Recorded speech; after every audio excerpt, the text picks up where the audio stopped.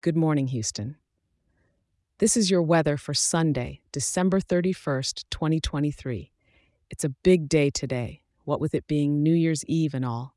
You might want to start planning your evening festivities. So let's get right to what the sky has in store for us, shall we? We're going to have a mixed bag today with the temperature ranging from a morning chill of about 51 degrees to a comfortable high of around 71 degrees. So it might be a good idea to dress in layers. If you're heading out early, grab that cozy jacket. The sky's looking quite overcast with cloud cover at 86%, quite the gray canvas up there. But hey, that just means any fireworks tonight will really pop against that backdrop. Not much of a breeze today, with winds from the southwest at roughly 9 miles per hour.